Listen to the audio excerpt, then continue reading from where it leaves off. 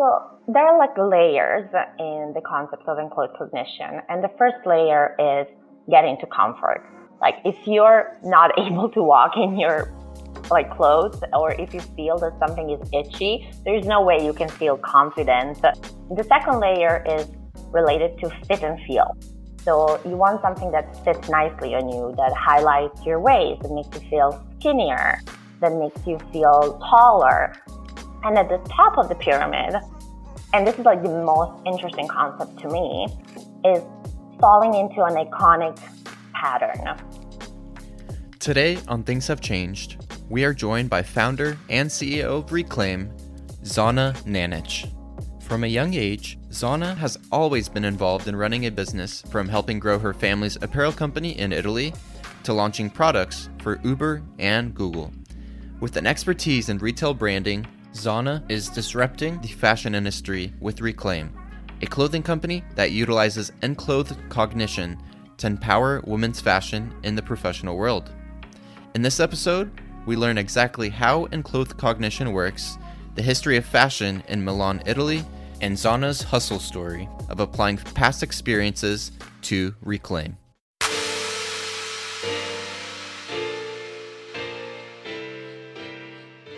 An engineer, banker, and dancer go on a hike. They realize how things have changed and start a podcast. Hi, I'm Jed, the banker.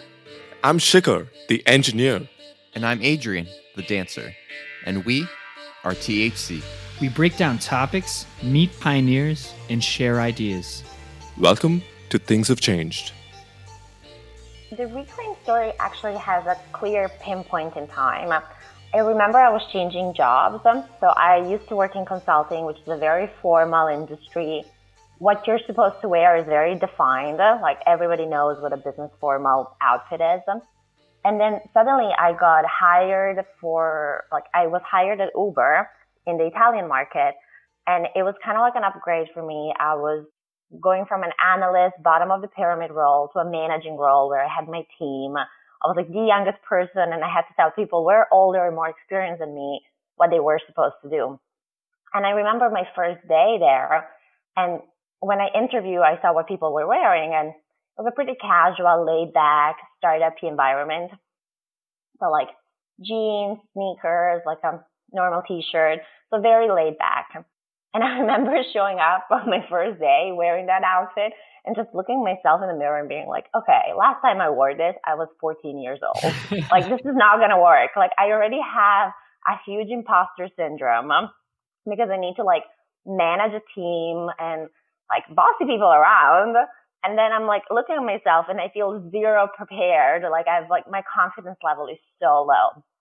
So I remember being like, okay, how can I feel confident while I'm wearing business casual? What does that even mean? It's like a problem I ignored because in consulting that was never, like I had a very clear Monday to Friday uniform, and then my weekend was just my own personality. So I had to spend significant time just like researching stores, putting together what were some looks that made me feel strong. And then I discovered this paper that Northwestern University did about a concept called enclosed cognition, that there are certain colors or certain fits, like certain like typical like iconic outfits that just make you feel more confident as a woman. So Reclaim was literally the beginning of my wardrobe. Like I created for myself a little capsule wardrobe with all the learnings, like what makes me feel confident, what makes me feel strong and powerful. And I put together like what was my wardrobe. And then little by little, people just came up to me and were like, oh, I really like what you wear. What is it? How is it? So it started a little bit like that, just telling people, giving advice. And then at Stanford, where I did my MBA 2 years later, it became Reclaim, a real company. So that was kind of like the origin story from imposter syndrome. Is it then reclaiming your identity and your confidence? Yeah. Okay. So the concept, like the name I picked, Reclaim, is a very strong word. Like it's like about reclaiming your power, your femininity. Like it's like a very strong verb. It's not like it's something that you're supposed to hear and like feel like, okay, I'm a badass. I'm going to go and reclaim. Yeah. What am I reclaiming? To be defined, but it's go. up to you to define what is like important to you. This ethos is very much in the clothes. So So all the clothes are, first of all, like reclaim your time. All the clothes are like super easy. None of them is like dry clean. None of them is like you have to iron. Everything is like done in a way that is like practical for a working woman, for a mom. Like you don't want to like waste time caring for your clothes. And then everything is done in like 3 shades of color. So you don't have to worry about, oh, what goes with what? How do I mix and match this? Everything is made in a way that whatever you pick from the reclaimed wardrobe is going to look nice on you. So the idea is just like reclaiming your sanity in this sense. And like everything has pockets. So when you're like on the office, on the go, like one of the big themes, and you're old men on this call, but so you're not fully aware of it, but women clothing doesn't have pockets. It's kind of like a stigma. Just the fashion industry assume, oh, women have purses, so they don't really need pockets. And so historically, that is what happened. So like women clothing all have like fake pockets. So and it like starts from a very early age. If you try to like shop for kids clothing, you're going to see all boys pants are like cargo pants. They're like 15 pockets everywhere for like anything, Swiss knives included. And then women's are like tights with no pockets whatsoever. So it's just an industry standard that a lot of companies like Reclaim or like modern startups that are for female empowerment are trying to change. So it's pretty interesting. Well, you touched on this a bit, but were you looking at certain trends to leverage while you started this, while you were looking at what's being offered out there and decided, okay, maybe I'm going to use this and this, maybe the material? Yeah. So, I mean, I started Reclaim because I was a shopper first. Before being a founder and a fashion designer, I was a customer. And I remember looking out there and trying to find what's work appropriate. The amount of searches I've done of like what's business casual, what outfit do you wear for work? Like I've exhausted page 25 on Google. So literally like I've done a lot of homework. And a couple of things I was seeing. The first trend is that like the formal formal industry, it's little by little disappearing. So if you take like the women's suit, it used to be a $2 billion market in the United States, and now it's like 25% of that. So within 4 or 5 years, 75% of the sales just disappeared.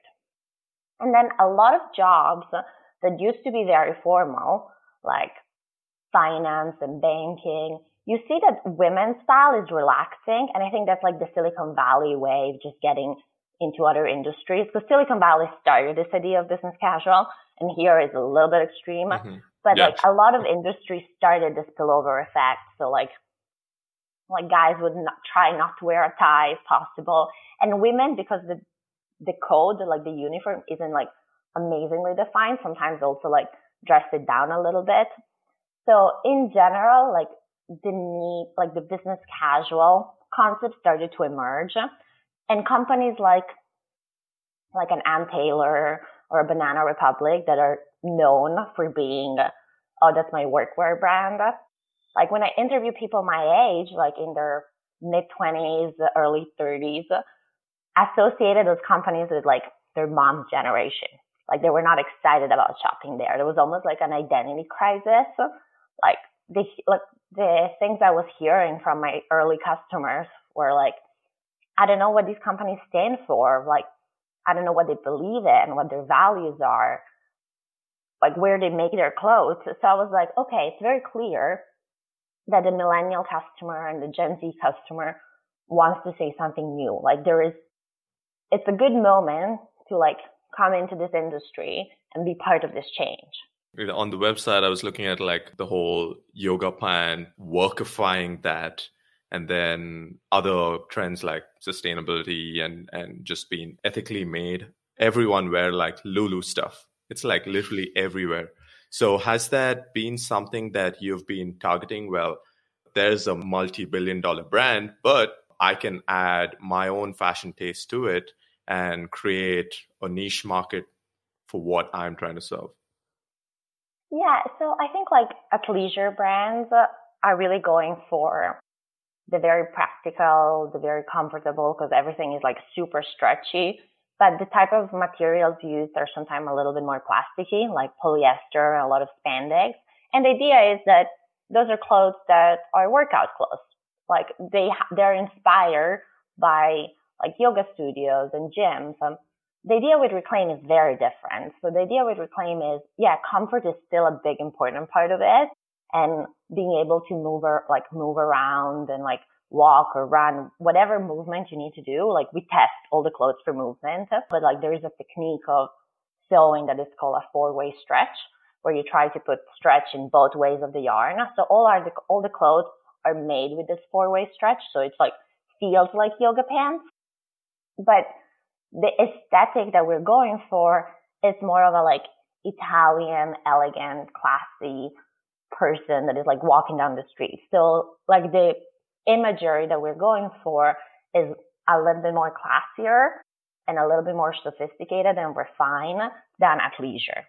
But the thing we have in common is like we're striving for comfort. So if you were to kind of list the main aspects of enclothed cognition, what are the elements of a clothing article that is going to provide the best comfort and the best experience for someone to wear? Like the feel of the material, the kind of free movement, like you said, and also the aspects of feeling like you look good or you're confident or you have some kind of a statement that you make. So there are like layers in the concept of enclothed cognition. And the first layer is getting to comfort. Like if you're not able to walk in your like clothes, or if you feel that something is itchy, there's no way you can feel confident. So that's like the basic layer is just getting the comfort right. The second layer is related to fit and feel.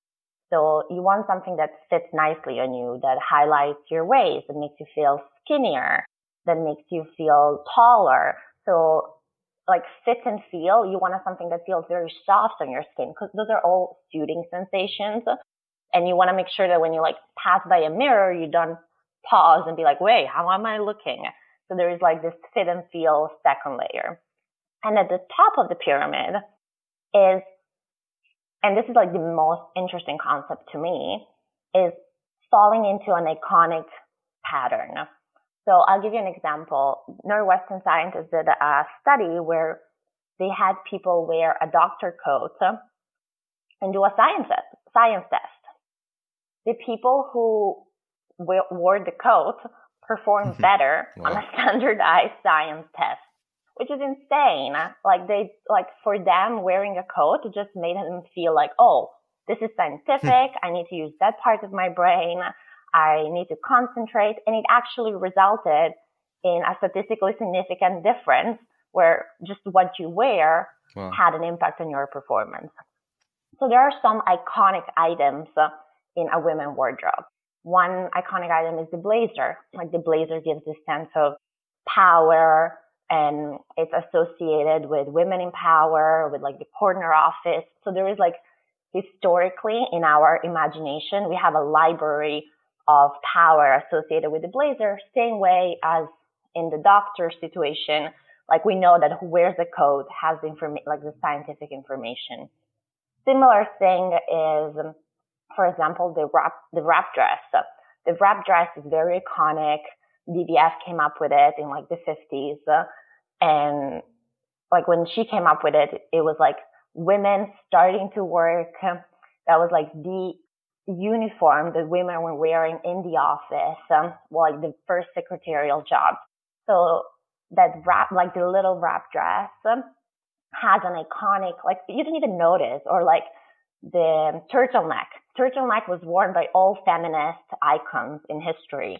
So if you just Google some of the big feminist names, they have like this black turtleneck. Steve Jobs had it. So in our underlying, like we don't even know this is happening in our brain, but our subconscious just associates certain outfits or certain iconic pieces with more power than others. So once you put all of this together, like making sure something is comfortable, making sure something has a good fit and feels well, and then you make it in a way that reminds somebody of like a photo that made history or a person that was important that they might have seen on TV, you're like hitting the right point and people really like start to pay attention and notice. So there is a science to dressing to impress. That's awesome. Yeah. There actually is. And it's a two-way science. So dressing to impress that you just mentioned is what can I wear that is going to give a message to other people? And cloak cognition is more what can I wear that it's going to make my brain work in a different way? People who wear glasses tend to leave an impression that they're smarter than people that don't wear glasses. And there are a lot of like little nuggets of obscure information on like studies that people have done. Like the color khaki, for example, gives people like reassurance, and people think that customer service should wear khaki because it makes people feel like that's color of expertise. So that is like the dressing to impress is like what feelings and thoughts can I make others feel about my clothing, while in cloak cognition is more like what is going to make me feel great and confident. You got to make a list, boys. Yeah. I think this is. Is there anything in there about very colorful tops like this one? No, to add to that, I mean, if like someone wears glasses and khakis, that person is like unstoppable. So it's just funny. merge everything. As we're on that topic, you mentioned something in your earlier statement about how now the trend in millennials are looking into brands that have meanings, brands that have a purpose, right? So what does that entail? Like there's some brands like Lululemon who focus on like this whole entire subculture of going to yoga, for these different kinds of things. So I guess for Reclaim, I guess, as part of your mantra or what you're trying to achieve, what is that piece that you're offering to the millennials that is new? So there's these pieces that we're seeing that now you're putting a more utilitarian aspect into your clothing, putting pockets, making it make sense for the type of materials that you use. So we have like three big values that we want to represent as a company. And one is definitely the material. Like our chief material is called Tencel. And it's a sustainable man-made material. So when it's produced, it generates less pollution than like organics. Like it's an organic fiber that it's like man-processed. It's made in Germany. So it has been invented by a firm in Germany. And we source it from a German firm and manufacture it in our factories in Italy. So, and like we like Tencel because it's wrinkle-free. It's really hard to wrinkle it. It's very easy to machine wash. You don't have to dry clean it. It has a really nice stretch and it's sustainable. It's like one of the fabrics with less impact on the environment. So we really like it because it embraces like the concept of reclaiming time and practicality, but at the same time, it's very respectful to the environment. And so that's one big theme. Like sustainability is definitely something that we don't even see as a value. Like a company that has been born in 2020 or 2019 or like anyways, this decade should just assume that it has to be a sustainable company. Like it shouldn't be like a value to even advertise. Like it should be a given in my opinion. And the second theme that we have, and it's important to me at least, is the made in Italy. So I'm Italian. Like I grew up in Italy. I moved to Italy when I was 3 months old. So I feel very, very Italian. And to me, it was very important in the manufacturing. Like I wanted the manufacturing to be in Italy. And I went through, of course it's easier and cheaper to go to China. And it would have been easy to go to LA or New York. It's like next door to me. I live in San Francisco. It would have been like easier to just drive there. But I was like, no, if I want to build a company and I want to make sure that I do it in Italy because those are my origins. It's amazing to have an excuse and go back to Italy every now and then. But in general, it was something I felt that I needed to do as an Italian abroad. So that was an important value for me. And third is definitely like the female empowerment angle that we took. So all the things that we talk about, like we have real models. Most of them are working women in tech. All the photo shootings that we have done are with like real people, like with like real life problems, with flaws or like beautiful. Like we don't really care like how you look or like are you a fashion face? We want to know that like you have the right values that match an ambitious woman that is like not ready to compromise. I wanted to point out, I was looking at your website and I saw that these crazy numbers were on there that you guys had 3,073 women interviewed, 88 designs tested, 67 fabrics examined, and 7 staples reinvented. Basically, like you said, those iconic clothing articles, and you guys implemented more comfortable, better materials. We definitely did our homework, and I think Stanford played a huge role in getting homework done, because Stanford is a very entrepreneurial MBA program. And one of the things that they push us to do is do a ton of customer interviews and like really understanding who your customer is and what they want, and then prototype a lot. So prototyping was part of the DNA. I mean, we're still prototyping. Like, we are having a new collection coming in next month, and it's already like improved so much in our like first round. So it's a continuous process. It never ends. You just keep, like, every time somebody purchases, I like text them and I'm like, hey, I would love to have a chat with you. Can I ask you how you like it? And it's like part of the DNA of an early stage startup is just like getting as much data as possible and like improving on your product. It's so interesting where the industry is going now. So people are going to have more versatile wardrobes. People aren't, the frequency in which they buy clothing are probably going to get less. The entire markets for secondary clothing markets like Ross and let's say at TJ Maxx or something, this is not the lane in which Reclaim is trying to go in all these sustainable fashion, because you won't even get to that area. Whereas fast fashion, probably a lot of their products will go to these secondary markets. And they've been created for that purpose. Yep. You know, but now I think the focus is so much different as we're kind of centered on sustainability now. Yeah, I mean, like, that's unfortunately how the fashion industry, the moment we started in early 2000 to be more globalized, certain markets just allowed for a different type of business model. That was a volume business model, very cheap, with a lot of materials that were like chemical made, like polyester materials. And therefore, like, a lot of companies that were just like picking up the trends and like generating tons of trends. That was like, I mean, all the 2000s were all about that, like really fast new trends. It was like, the idea was you wanted to be fashionable. More was more. Like, you cared about that. And I think now we're getting less is more. Like, there are some pieces that are beautiful and are going to be beautiful for the next 20 years, while some that are going to last you a season. And like the whole Marie Kondo situation, it's very applicable to fashion. Like, I don't know how often you purge your wardrobe, but on average, like a garment lasts 2 years in our like today. So that means that every 2 years you have a fully new wardrobe. That's a lot of clothing. That's a lot of junk that you go through, and a lot of money that you end up wasting for clothes at the end of the day you're not super happy about. Like, you bought them at a sale, or you bought them because they were cheap, and then you put them on and like the material is fine, but it's not amazing. The fit, like, it works well, but it's not like an item that you put on and I'm like, I feel wonderful.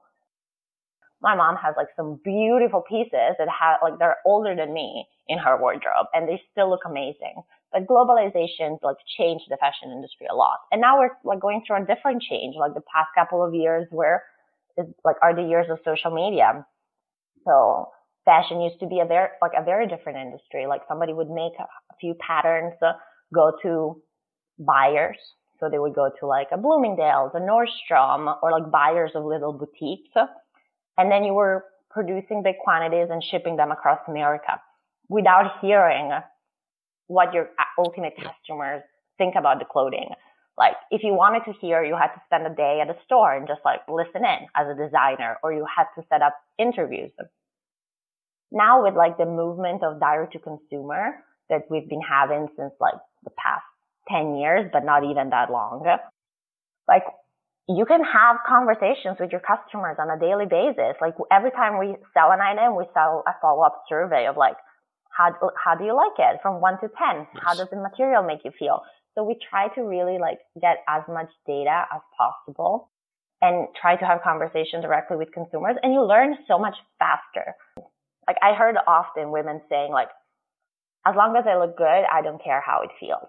And that has been like high heels. High heels are not great to wear. Like they're painful. Like that's like a trap. They're absolutely painful, but it makes you taller. And when you're taller, like you feel confident and you feel pretty. So a lot of time there was a choice. Like you had to compromise on something in order to get something else. And I'm curious to see where coronavirus is going to take us. Maybe it's going to be like, I don't want to make that many compromise. Like certain things are sacred, like 100% comfort or fit. Yeah.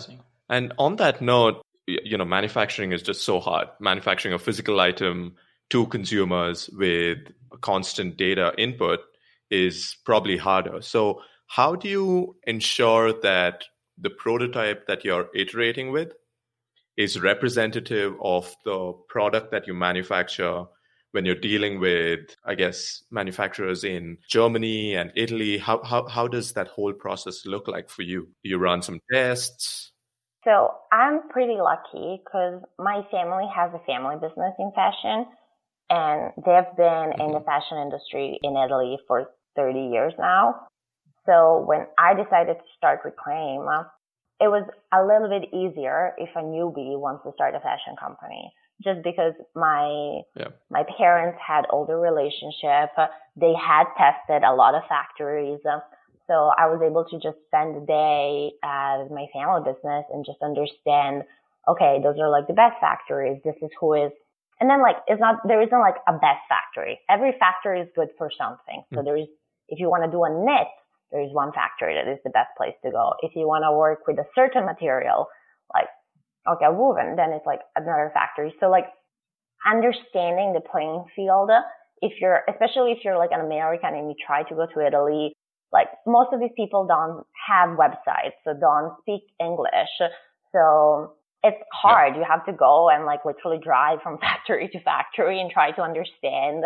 And I mean, it would have taken me years to get to the point where I got on day one because I had my family connections. Yeah. And we ended up working with a small factory outside of Florence. So we don't work with factories in Germany. We only buy the fabric from Germany. So they send us fabric from Germany. And this is the man-made but sustainable. Yeah, Tencel. Okay. It's called Tencel. Tencel. So they help us. Like, so we buy directly. And like the way you buy fabrics, there are fabric stores. So you go in and you touch little pieces of cloth and then you like try to use your imagination of like, oh, I have like an inch by an inch. How would this look like as a skirt? And you just like try to imagine how does that look. And then like you end up buying the fabric, and like our factory is super nice. Like I have this amazing pattern maker. She helps me like bring my creations and my idea into like an actual physical product. And then we usually do a small sample run of like 10 pieces. And we just like wear it. We wear it, we wash it, we try it, we give it to our friends, we give it to like the women in like the San Francisco group. So we try to give it to people and just collect the feedback. And yeah, like sometimes like you have like a quality experience that is not amazing and you change it. That's like why we're doing this. It's like our testing. Can you educate me a little bit? I, again, don't have much idea, and it seems like you guys are really deep in this. Yeah, you don't need to keep saying, we can tell. Sorry, bro. It's how it is. It's how it is. What is it about made in Italy that is so amazing?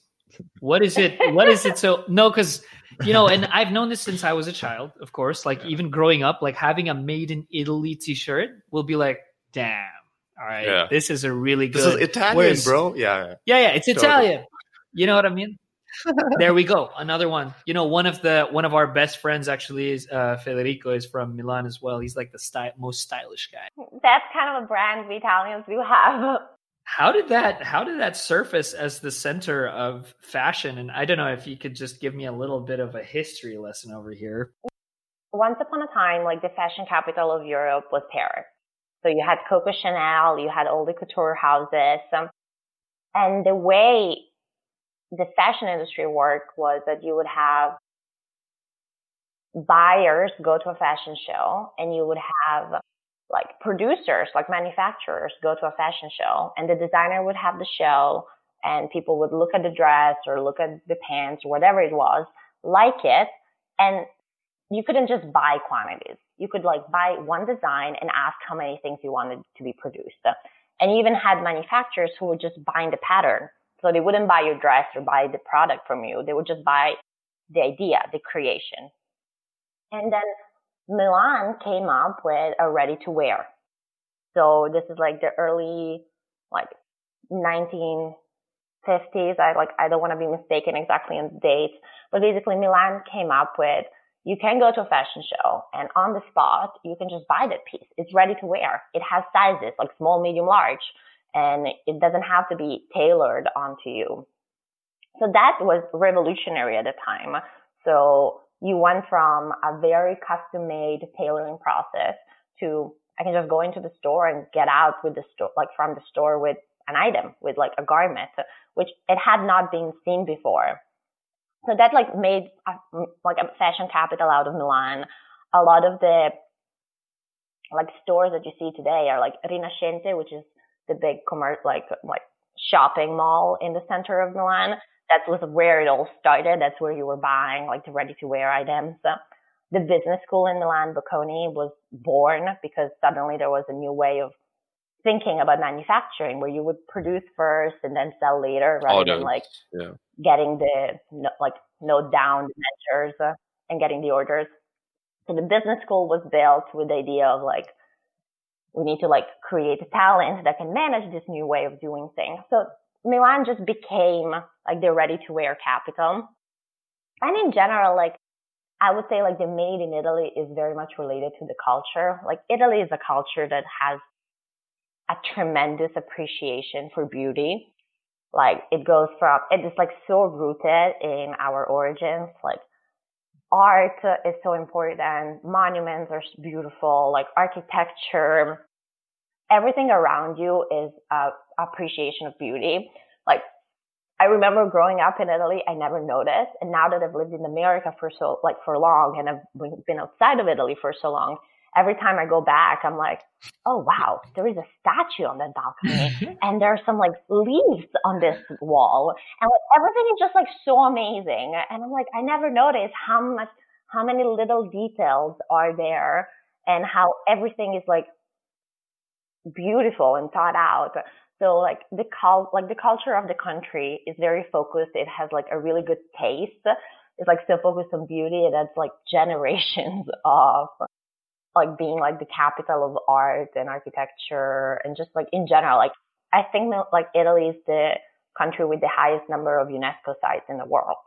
So just by that, it should give you an idea of like, it's like an in training. Like you go to fashion school to learn, you go to business school to learn business, you live in Italy and you kind of learn beauty and it kind of becomes part of your DNA. Like you spend all your life surrounded by beauty. You can tell what's beautiful and what isn't. And there's a lot of artisans in Italy. So it's a very like part of the cultural DNA. So I just wanted to touch on this topic, may or may not need to go deep into it, but with, I guess, all the recent developments with the shutdowns and the lockdowns and stuff, you have been sourcing internationally from Germany, Italy. How has that impacted you? And I guess, is there like a silver lining that you are seeing right now that helps get through these tough times? Yeah, no, definitely. Like COVID has been a huge disruptor to the fashion industry and to me in particular, because all my manufacturing is in Italy. And we were aiming for our spring summer collection at the beginning of March. Now it's start of May and we still haven't received it. So Italy shut down all of manufacturing to help contain the spread of COVID-19. And therefore, like all of the factories, pattern makers, like nobody was working. And we haven't, like our collection has been delayed for 2 months now. Today is the 3rd of May. So tomorrow is 4th May and it's like the day Italy's supposed to start reopening some of the manufacturing. But I literally spoke with my manufacturer before jumping on this podcast and like he doesn't even know like how it's going to be like we're going back to the office tomorrow, but they have like an entire list of preventive measures that they need to follow. he's not sure if employees will feel safe to go back or if that's something that like they're excited to do or they want a little bit more time. So definitely the impact has been huge. Like our collection has been delayed 2 weeks. We are running low on inventory on basically everything because we couldn't restock.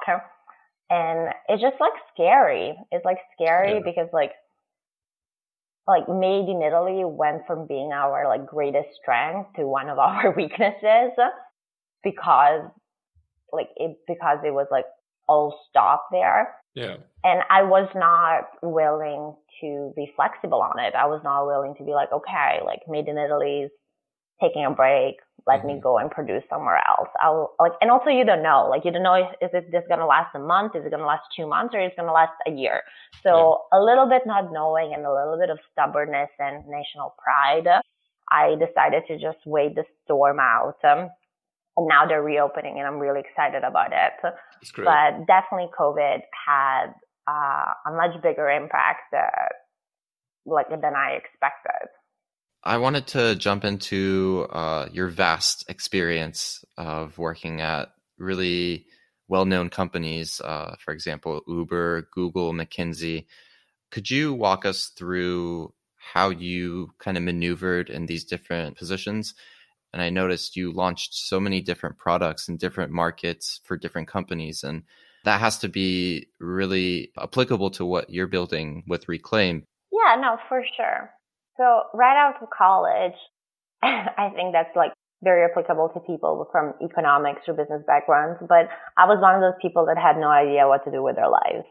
So consulting seemed like a great option of like, it looks great on my resume, but I still am not choosing anything. So it was a great avoidance strategy, but it was a beautiful gym. Like I spent some time at McKinsey and it definitely taught me like how to structure my thinking, like what is important in making decisions, how to solve a problem and how to structure a problem. So that's definitely something I took on with me while doing Reclaim because all of that big picture thinking, I model all my sales. I model my seasons. I like know exactly what like numbers I need to hit. Like I start every thinking with like a nice Excel model, a couple of slides to summarize it. And I'm not presenting it to anybody. Like I don't have a partner to present. I don't have a client, but it's just for my own sake of thinking. I love to have it all organized. After consulting, I had this phenomenal opportunity to work at Uber. Like one day I remember I was working in Chicago. I was staffed there on a nightmare project. And a friend of mine called me and he was like, are you bored of consulting? I have a role that is opening up. It would be to help like start up Uber Eats in Milan and then launch it in other cities across Italy. And I was like, okay, why not? So it kind of like started and it was amazing. Like it definitely like I loved working at Uber. Like I know people have mixed opinions, but I really enjoyed it, especially like in a small office like Milan. Like I ended up hiring most of the people that were in the office. So I had very much control over my team and the culture that we were building. It was a small office. Everybody fit in an open space. So it felt like a little family. So it was like, everybody was like super young. So it felt like you were building a company with like your best friends.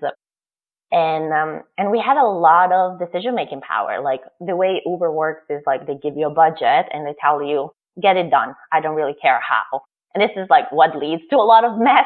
And this is why they had a lot of struggles. But provided that people don't do anything crazy and don't become terrible human beings, like that is so empowering. Like for me, having a budget, deciding how things should be structured, putting together a team, how do we measure our goals, how do we track execution, or what is success? That has been like the best gym I could possibly have had. And it definitely helps me Reclaim because it's like consulting is great, it's really big picture thinking, but at the end of the day, you need to grind. You need to sit down and you need to call 1 million people. You need to like do the sale. You need to improve. And like, it's a day after day execution game. And I think Uber gave me that like gym of like learning how a company that has been wildly successful and has started so many like city offices across the world does it. And then like after figuring it out with Milan, I had the opportunity to launch different cities. So it definitely like perfecting how do we launch, how do we think about headcount, how do we think about unit economics on a daily basis, like what defines success has been great. And then finally, like I worked at Google, and Google, like I had a strategy mixed go-to-market role, which entailed like thinking about launching product in different countries. So like some of the products that I worked on personally have been like expansions in the European market or expansions in Latin America. But that is a very different, it's like a mix between, in type of like role, it's a mix between what McKinsey used to be and what Uber is, because like the company is so big and so many people are involved that you don't have the same decision-making power that you would have at a smaller scale startup or just as a more decentralized startup like Uber was. But at the same time, you're not a consultant. Like you need to like put together the plan and help build a huge plan and then own a little piece of that plan together with so many cross-functional teams. So the way I see Google as an experience is what Reclaim might become, like the learnings that Google gave me, like learnings that are going to be applicable for a future of Reclaim. Like how should it be structured? How many people should be involved in decision making? So I do see that I spend significant time preparing to be an entrepreneur. I don't know if it's right. Going back, if somebody asked me what's your biggest regret, I would probably say I wish I started sooner. You never feel ready. You always feel like, let me do something more. Let me go to consult. Let me work for a startup. Let me go to business school. And then at the end of the day, you took like a 7-year detour. And when you start, you don't really know much more than you did before, or you still end up like Googling everything. So the truth is, you will not feel ready no matter what you do. And there is a time where you just need to stop preparing and just start doing. And my start wasn't like, okay, now I am super confident and I'm going to be an entrepreneur. Like it was nothing like that. It was a class at Stanford, and one of the professor was Eric Schmidt, the ex-founder of Google. And literally, it was like the final day of this class called Entrepreneurship and Venture Capital, and different groups had to present their ideas and their business plan and like kind of like pretend it was a VC pitch. And I remember there were so many groups that were all talking about like the buzzwords of the moment, like AI, blockchain, 3D printing in the cloud. Like you pick the buzzwords that are on TechCrunch right now. We have all the combinations of that. Unprecedented is like a buzzword now. So yeah. And so I remember just like looking at all these super smart Stanford MBAs with these crazy ideas, and I was like, oh my God, I'm gonna go up there and like talk about retail and fashion, which is not unprecedented. And like I remember feeling a little bit self-conscious, honestly, about it. But I'm like, okay, I'm here. That's my business plan. I'm like, I've done my homework. I want to do it. Like, I'm just going to go there and like do it.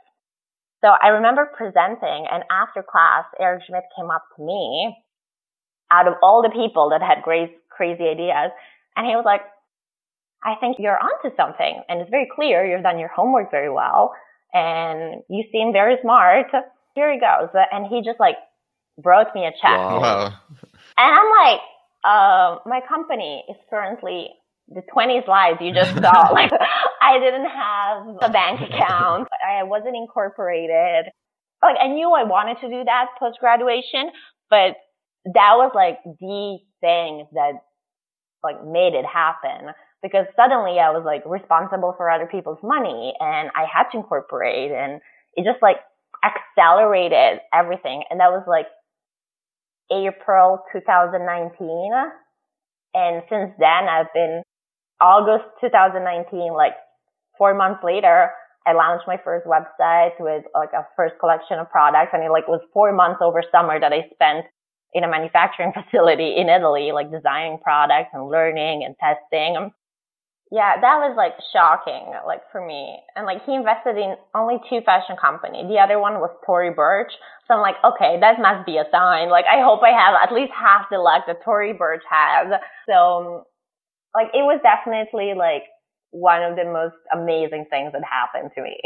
From what I've seen and read within the fashion industry, I mean, there's a lot of copying that goes on. I kind of like sneakers and Kinda. okay, wait, hang on. I like sneakers and Sneakerhead over here.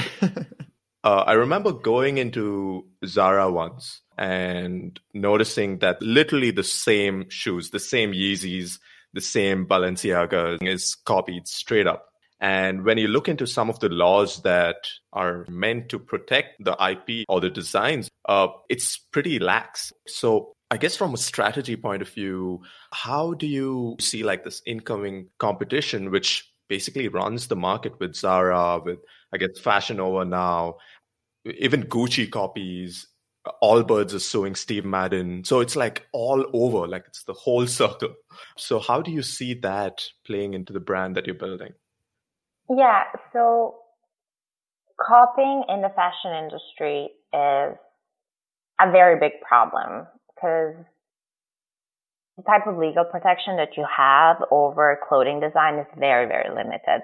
Like, unless you come up with something that has never been seen before, and I'm talking about like technical materials or something that you can like patent, like a chemical composition or a different way of locking something, like a mechanism for a bag. Like, it's extremely hard for you to be able to patent a design because most of it has some roots somewhere else. Like, you can say, this is this person. But then when you look at it, like, no, the same design is inspired by the Japanese kimono, or it has roots in the Vietnamese, like, traditional dress. So just like establishing origin is extremely hard in creative industries in general. So, and you see that there is a trend where, like, I mean, this way fast fashion work is like the big designers do a fashion show and all the teams and all the colors and all the biggest designs that were on the runway that week suddenly become fast fashion pieces 2 weeks later. So that's kind of like how, like, copying in the industry is very, very common. Like, people take a lot of inspiration from each other. And like designers themselves will be like, I was inspired by this historical designer or this other designer into like doing your line. This is why brand is so important. So people are loyal to brands. And if you build a brand that does resonate and like hits like some inner values of people, that's when you can like get customer loyalty. Like, even if your design is copied, you want to make sure that people like come back to you, that people that are like purchase back to you, and also like just trying to stay ahead of the trend and just like coming up with like the second generations of your product and just always like being true to like this like desire to like innovate and be better. That's like the two ways I see to like protect against copycats. Like, one is definitely like strive with all our efforts to just like improve on our product. So like we can always have like the next generation when the wave of copy starts. And second is building a brand that starts resonating. So that you are like, I want to have a reclaim piece because that's a brand I like. Very similar to saying, I want to have a piece of like another brand and I don't care if there's a copycat somewhere. Like, if you like your Balenciaga shoes, you like them because it's Balenciaga, like not because you can find the same exact shoes at the department store. Mm-hmm. Gotcha. This is the first time I'm hearing of a fashion brand reaching out to the communities and making sure they iterate the product based on the problems that are talked about in that community. What really stuck out to me was that when you would get a sale, you would engage with the user. And that's something I think that's very unique in this time and place, especially now that people are selling a lot more things online. But I think that's an edge. Yeah, and you learn a lot. I remember like my first couple of calls were very surprising to me because in my head, I was building a brand for somebody who was very much like me. So the customer I had in my head was a single mid-20, like driven, ambitious working woman. And then I started doing customer interviews, and a lot of people were like early moms who just had babies, and they're like, I do not feel comfortable, like I do not feel appropriate wearing yoga pants, but I wish I could have the same level of comfort because my like professionally looking pants or jeans are just terrible after having given birth. So like the mom demographic, it was one that I did not explore as much. And then like so many of my customers are early moms and they love the practicality of the product. And that to me was like, I learned something new. Yeah.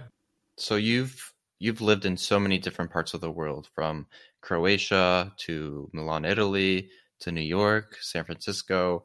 What have you taken away from living in so many different locations that has really shaped you to the person you are today and to building Reclaim?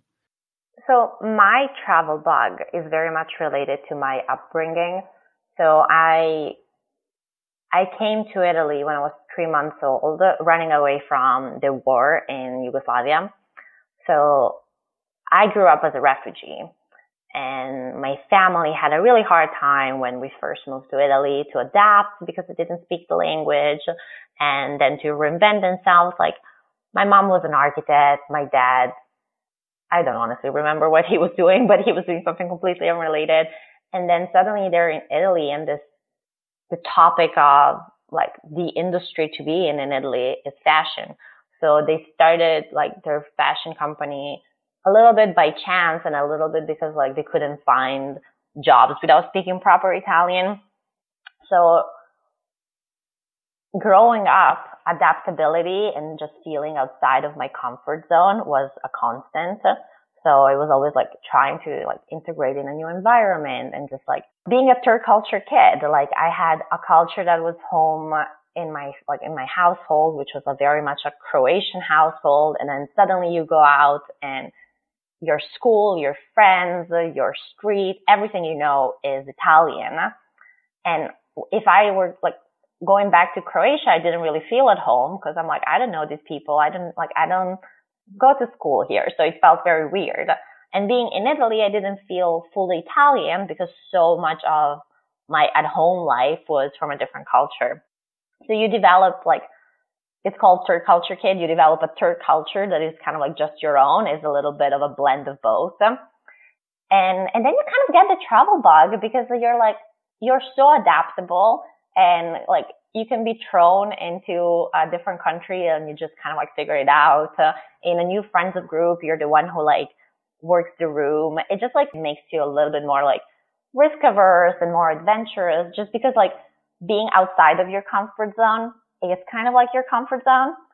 So that to me, and like traveling around the world and just like seeing how different people live and adapting to that definitely played a really big part of like Reclaim, because like the story I told at the beginning of like, oh, I was in this new different job and I had to figure out how to adapt. And like clothes are kind of like the first step into blending in. Like you kind of wear what people around you are wearing and you try to mimic how people talk. And I remember as a teenager, I would like pick up the clothes really fast, pick up the slang really fast, because I just was so used to playing this game of like, okay, like let me blend in and like let me be part of this. And it's so second nature to me. I don't even notice. Like sometimes my friends are like, who's your true self? And I'm like, that's me. Like I don't lie. It's just how I am. Like my friends make so much fun of me because when people ask me where I'm from, depending on my mood, sometimes I'm Croatian, sometimes I'm Italian, sometimes I'm both.